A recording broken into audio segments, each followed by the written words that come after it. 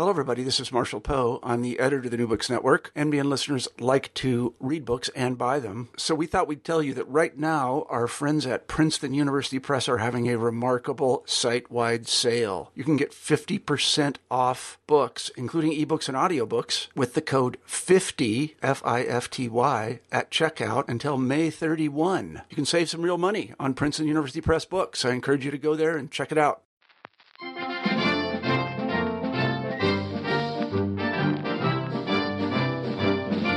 Hi, welcome to New Books in Politics. I'm your host, Jeff Bloodworth. Mormons and gays. What two issues could be more related to the 2012 presidential election? Obviously, Mormons, we're talking about Mitt Romney, gays, homosexuality, civil unions, gay marriage. I mean, these are one of the wedge issues that have been shaping and defining modern American politics over the past, 20, 30 years. This week, we're going to be talking to Craig Harline, who's written a book titled Conversions, two family stories from the Reformation and modern America. And on its face, this really inventive book doesn't seem like it would have a whole heck of a lot to do with politics. But this is a really subtle, special, and altogether inventive way, or inventive book that Harline has written. And it touches directly upon these two very hot-button issues that directly pertain to the 2012 presidential election. So anyway, we're going to spend some time talking to Professor Harline and talking about his book. And I hope you stick around and enjoy the interview on our conversation and feel compelled to go out and buy Craig's new book.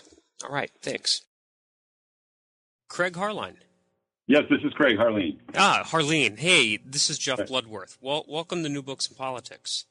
Thanks a lot. Okay, I got to admit, I was really blown away by your book. And I was reviewing it for a journal, and I thought to myself, I got to have this guy on the podcast. And this is not, I don't usually say this sort of stuff. I really thought your book Conversions was really, I don't know, a special kind of book. I'm sure, and it's won all kinds of awards, but, let me add myself to that list of folks. No, thanks a lot. Yeah. Nice of you. First, if we could just start off with, if you could just tell us a little bit about your, background, your basic biography, a little bit about your educational background. Sure. I went to school in the 70s, got an undergraduate degree at BYU, then a PhD at Rutgers. Taught at the University of Idaho for a little while, then I've been at Brigham Young University for 20 years now. I've written mostly on subjects in European history, European religious history, especially during the Reformation. And what I found, this is so interesting. I kind of picked your book out to review. I was interested in reading something outside my field. I do 20th century U.S. political history, and I had no idea what I was getting myself into. I saw modern America, and I thought I want to learn a little bit more about American religious history. And so, what I really loved, I loved I guess it was in your preface. When you talked about the Dutch archives and the lack of air conditioning, could you just tell us a little bit about, what it's like to kind of do the research and I guess this is early modern Europe. I mean, in kind of the Reformation. Just tell us a little bit about like where you have to go and the sort of conditions that you have to struggle through in your research. Right. Well, one of the stories is set in the 17th century, my usual century of work, and for that, in fact, that's how the whole project started. For that, I'm usually in Europe just about every summer, sometimes during the school year. I'm there doing research, and I suppose that, you as an American historian, you probably also get that, great feeling when you go to an archive, and there are probably some archives that you have to work pretty hard to get into as well, and their conditions aren't ideal. But I think you especially feel that if you go far away, if you're just really out of your comfort zone, you're in a new culture, new time zones, people back home aren't awake when you're awake. And so you just feel kind of lost in a world. There are different rules, different ways of doing things. And so that's how it is in a lot of the archives in Europe. Now, in some countries that are better organized than others, and some archives, some sorts of archives are better organized than others. But it always makes such an impression on me that I think I've written about it in every book I've actually produced, because it's just huge. It becomes part of the book almost, at least for me. And I don't. Other people seem to like hearing the stories as well. Sometimes I think they're more interested in how you find the documents than they are in what you have to say about them. But, yeah. but I can understand that, because it's really moving for me too. And these particular documents for this book I just found in the National Archives of Belgium, which are very nicely organized. They were right in an inventory. I didn't have to do any looking through uncatalogued papers or, try to get on the good side of the archivist, bring in bribes and things like that so that I could get in. I mean, I'm being a little facetious here. Sure. Belgium is not that serious, but some of my friends, where places they go, they actually have to do things like this.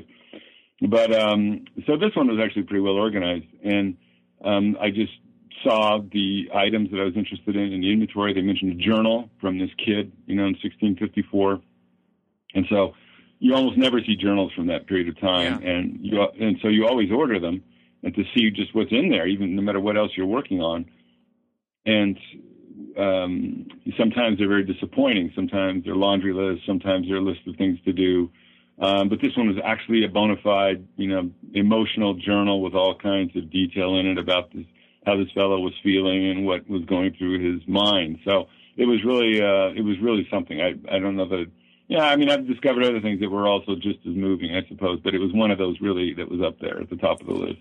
Yeah, you do a nice job of, you're in this sweaty archive and you kind of raise both arms like in a touchdown or some sort of pose. And so just to give, listeners a sense, you have two different narratives, one from the 17th century, one from the 20th and 21st century. And you pronounce the last name of this family, the Rolandus? Right, the Rolandus family. Yeah. And it's a story of the son, Jacob, and as he's grows up in this sort of important Protestant family, and he converts and becomes a Jesuit. Is that correct? Right. First he becomes a Catholic, and then years later he becomes a Jesuit. That's right. Yeah, and what I thought was so great, it was your source material, is you were able to really, and all this wonderful detail, walk us through this, the emotional torment, right, that this kid went through and the sort of, emotions wrought upon his family through his conversion. Right. And you did it was wonderful. You really have a novelist's eye for details. You really take us, and this is not my specialization at all. I was absolutely captivated.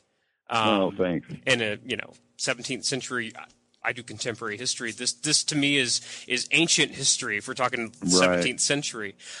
And then if you could just tell us a little bit, and so then you also kind of merged this. Could you tell us a little bit about the other narrative that you've kind of merged this and I guess juxtaposed it against? Sure. Right. The other one's set in the 20th century, as you said, and that's a whole different world for me. One of the things about working in the 17th century, and you mentioned that kind of novelistic feeling in it, is because you're not used to having a whole lot of detail to work with, of detailed sources. And as a 20th century historian, you probably don't always have that feeling. I understand that in just about any project, you don't always have everything you want. Sure. You want to know people's motives and things like that. But we've always got these gaping holes, and so to tease them out, you almost have to engage in these other sorts of techniques. And I think that's no accident why microhistory tends to be written in the early modern about early modern subjects or medieval subjects rather than modern subjects. There's just too much detail in modern subjects. So when I shifted to this modern subject, it wasn't that I was doing so much archival research, but it was based more on interviews and things because the people were still alive.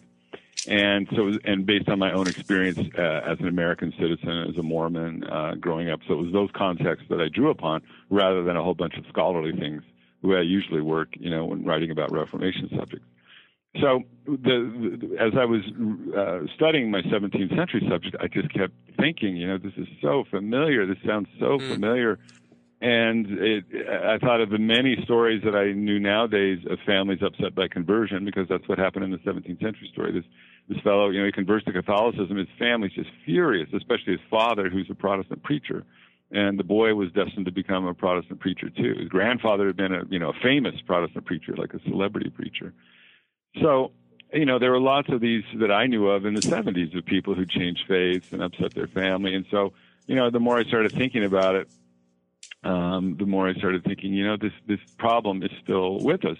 And then I realized it also has taken on some other forms, because we like to think, we're so much more religiously tolerant, than those people in the Reformation. We don't have these religious arguments and wars, at least, within our own Western culture or whatever, which isn't quite true.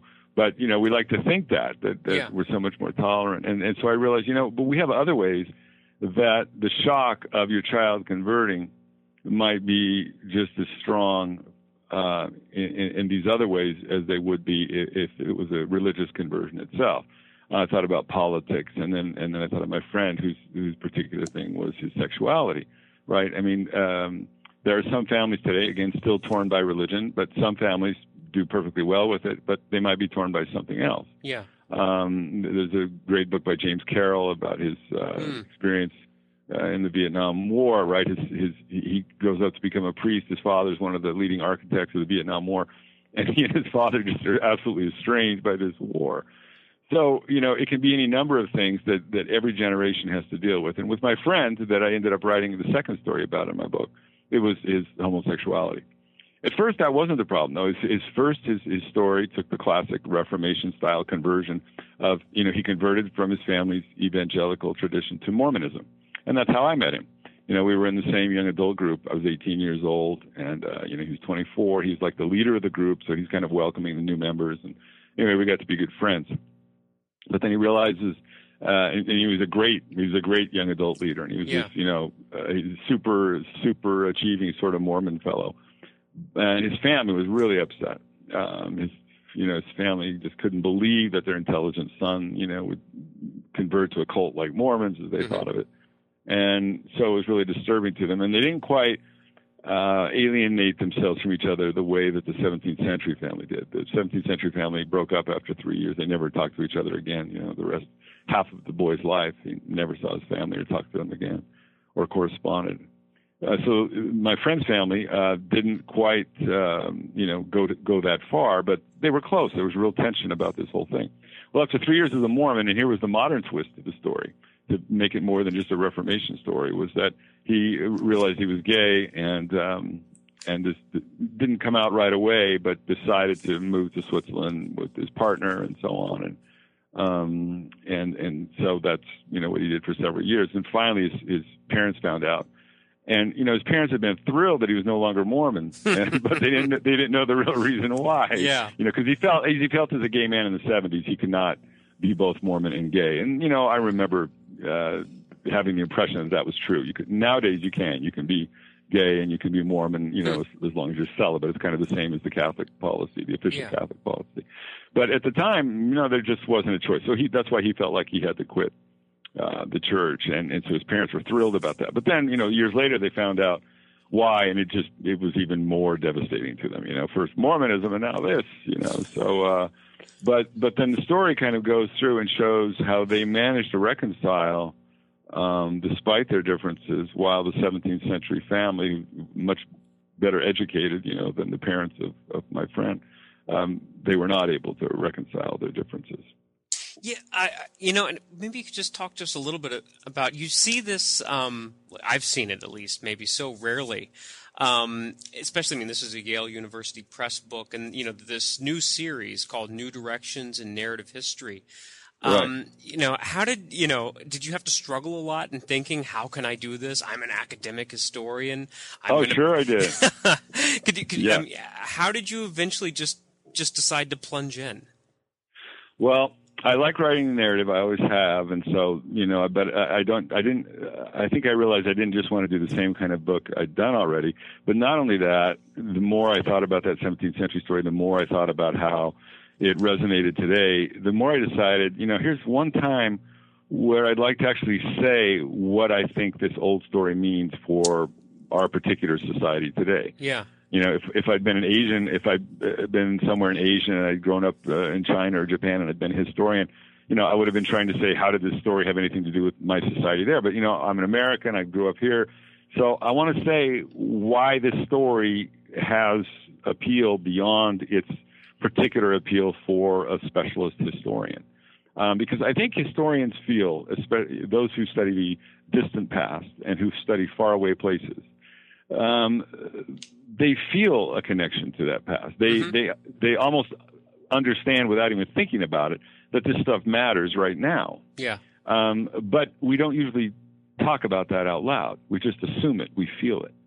But the problem is people who might be interested in what we have to say don't see the relevance of what we do. Like you study 20th century American history, that seems immediately relevant to a modern American, right? You probably never have to apologize for that. You never have to explain and say explicitly, hey, this is why this matters. But totally, if you study obscure people of the Reformation, who live in countries far away and other religions, speaking other languages, you might have to say why this matters. And so that's why I decided to do this. I wanted to say for once, not just I feel like this matters and leave it there, which I've done for my other books. They all had some kind of personal resonance.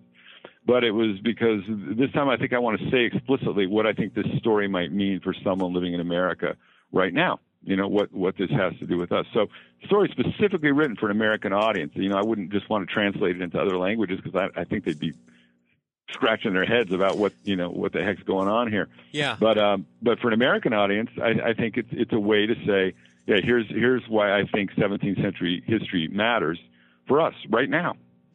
Yeah, you and I have exact different problems. I do contemporary U.S. political history, and I generally try to avoid telling people that they'll ask you if you're getting your hair cut, that sort of thing, because then, of course, it's a great thing. They want to talk about it. But then they also want to tell you, you need to be interviewing me. But I imagine if you did Reformation history and you tell just a random person, their eyes glaze over.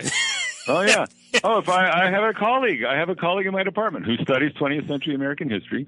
And we were talking about a graduate student we had who was in one of his classes, and she was doing Reformation history, but she was in his class, and he's an excellent student, but he was saying to me, she's really bright. We've got to get her working on some important subjects, though, And I'm like, hey, do you know who you're talking to? You're talking to the Reformation historian. So, to me, it is important. And it's not just important in an academic way. Like we have our own little careers and we have our own little social circles and we have our conferences. And I don't just mean important that way. I mean it's important for, getting ideas about living right now for anybody. Oh, and so that's what I was trying to show. Yeah, I mean, you did I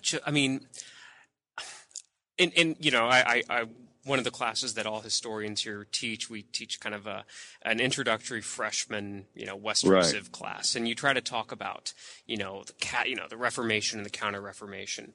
And then I read, what Jacob Rolandus and his, you did such a fantastic job of making the Catholic-Protestant divide so real. Especially for some, I know a little bit about this era, but you really bring it to life and just the way it was such a, it was the real divide of the 17th century in the way that it seems to me that, these supposed cultural wedge issues are the divide today. I mean, that's how I think about it, at least. People argued and fought about theological issues in a way that we argue and fight about political issues today. Is that close to That's exactly right. Yeah.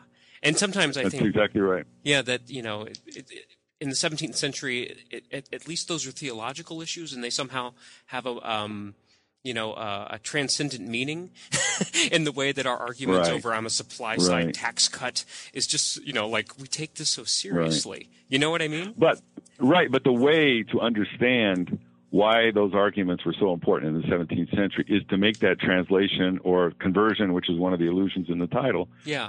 Is to make that conversion to the modern world. What would be the modern equivalent of this? Now, exactly. It's really easy to be superficial about that, but hopefully a historian, if anybody's going to try that, should be able to do that pretty well and say, this is what it was like for 17th century people arguing about theology, which we can look back on and shake our heads and think how silly, how trivial, and so above that. But we have exactly our own issues that we are blind to as well in saying that maybe they're not as important as we think, or, maybe there are other ways to think about reconciling them. Yeah, and the obvious, political issue, is homosexuality, gay marriage, civil unions, these sorts of things. But I thought and one thing I really appreciated about your book seems to me at least, it's the kind of unspoken 800-pound elephant in the room with Mitt Romney, especially in academia. And it seems like, I'm non-Mormon, and maybe I can say this at least, that it seems to me that anti-Mormon bigotry in academia is silently acceptable. And I don't know. Go ahead. No. You please go ahead. I don't want to put you on the spot. I was going to say, since it is so silent, I don't always hear it myself. Yeah. But I do have friends. Some of my best friends are Catholics. I do have friends who are academics who tell me stories, and it just makes me think, I guess this isn't as accepting as I imagined it would. I mean, I've been told things to my face that I was just in shock. I went to a job interview saying, well, obviously the problem in the room is going to be your religion. And I'm like, are you kidding me? Are you kidding? They can't read my books. They can't talk to me and get to know me as an individual. Wow. But you know what? It's not like Mormons are unique this way. What it should make you do is realize that there are all sorts of groups who face this, and that we all do this kind of labeling. Mormons do it too to other people. Sure. So you have all these assumptions about a group, and so when you meet someone from that group, you put all those assumptions on that person, which people have done with Mitt Romney too. You know.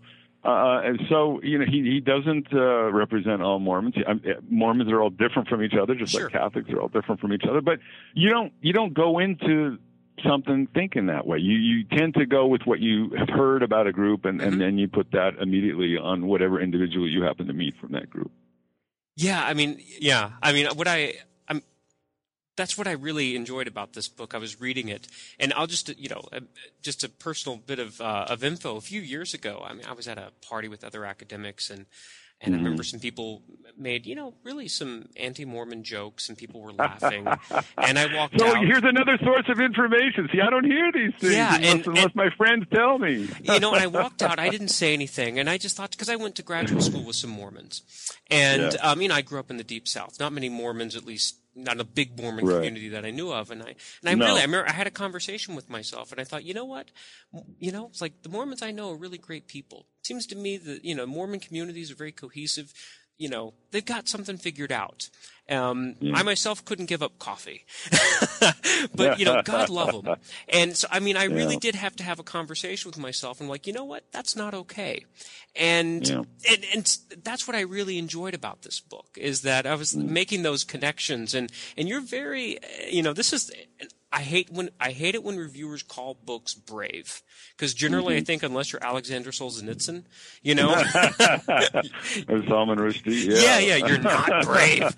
Because look, I teach. I work at a conservative Catholic university. We're diocesan. My boss is the Archbishop.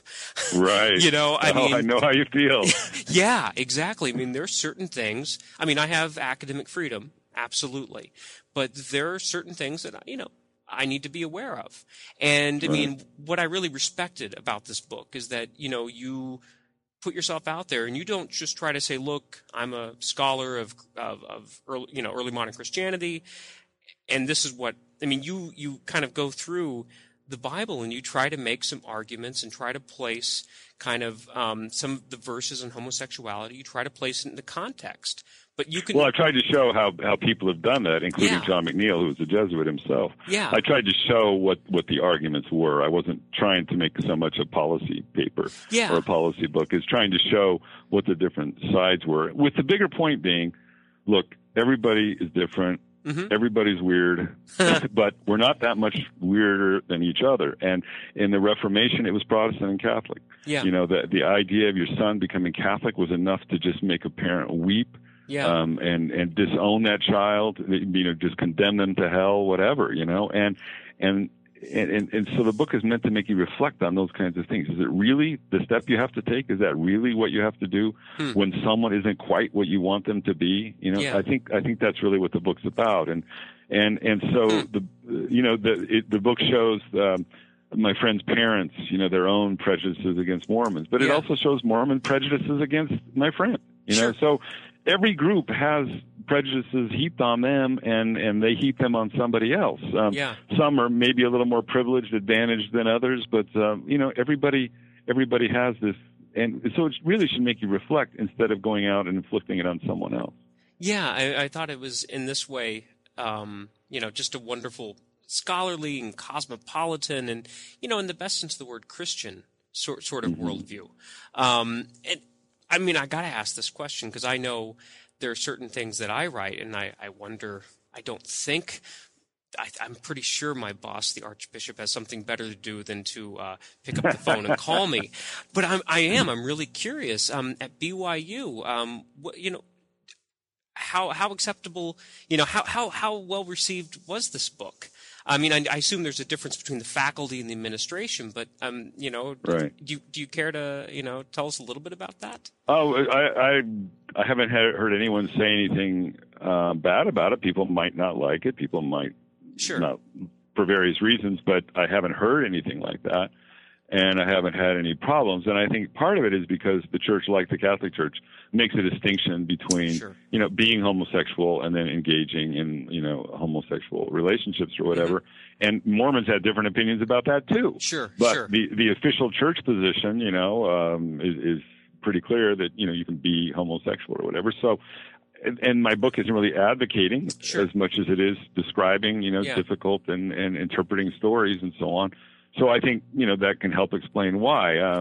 Again, Mormons are different, and there's some Mormons who feel very strongly in favor of gay marriage, for instance. But but the official position of the church is against that. So, it's just, that's why, it doesn't surprise me among the faculty that there wouldn't be really an issue at all. Yeah. I mean, I assumed BYU would be quite a bit like at least a more traditional Catholic university. Yeah, where, that's probably true. They don't want you to go out in the streets and officially sort of raise your fist against the church, church teaching. At the same time, there is absolute academic freedom. Right. Yeah. So that was my assumption, at least. I mean, look, after reading this book, and I got to tell you, I mean, I'm going to assign this to my students. Without a doubt. Well, it's coming out in paperback soon. So. And I also want to check out this book, Sunday, A History of the First Day from Babylonia to the Super Bowl. Yes. But could you tell us, this is always on my last question, what's next? I mean, hey, you got me. I'm always gonna put you on Google alerts and find out when your next books are coming out. What are you working on? Well, each book, I think, has become more and more, I realize that every book we write is somehow personal. Even the most impersonal books have something to do with us. And I think I've begun to just realize this more. Like the Sunday book was sprang really from my own frustration with Sunday, I think, growing up and what we were supposed to do. And then this conversion book. And then the whole issue of conversion made me realize, wait a minute, hey, I was a missionary 35 years ago. I was one of those Mormon missionaries wearing a white shirt and name tag and, people trying to avoid them, that kind of, I mean, I did that. And it's like, I want to write about that. That made a huge impression on me. It had a huge influence on my life. It, took me to Europe, made me interested in European history and religion. And so I just finished writing a manuscript about that, and I hope that'll be published in the next year or so. And I'm also working on a more historical book that I'm still developing, but the idea is about maybe a bigger version of the conversion book, and that is how do religious cultures change? How do religions go from believing one thing to not believing it? Or vice versa? How does that happen? Most of the time, we don't think it happens. And a lot of the rhetoric in religions is this has always been this way. Yeah. And most of the time, if you're a historian and you study it, it hasn't. Yeah. I mean, I can't think of anything really, the more you study, that hasn't significantly changed over time. Yeah. Including morals. Morals never change, but I see all kinds of moral change in history. So I'm thinking of doing something bigger on that, a series of chapters on different subjects, like, lending money at interest, which nowadays is just so taken for granted, and churches are full of bankers. But, for 1,000 years, that was, you were in hell if you did something like that in Christian civilization. and then moving into, other subjects like, interracial marriage, slavery, and then, the more recent something is, usually the more controversial it is.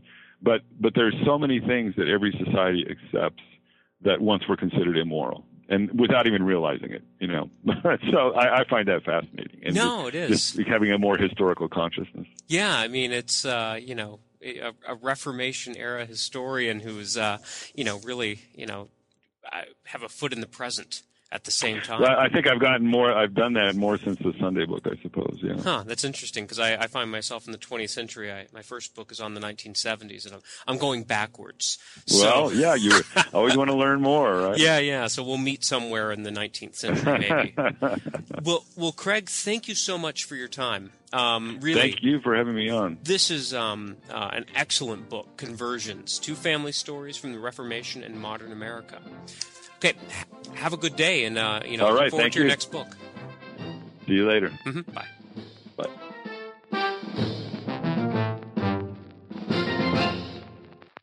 Well, I hope you enjoyed a conversation with Craig Harline and our discussion about his book, Conversions, 2 Family Stories from the Reformation and Modern America. I hope you feel compelled and interested enough to go out and perhaps even purchase this book. And I hope to have you join me next week for another conversation on New Books in Politics. Bye-bye.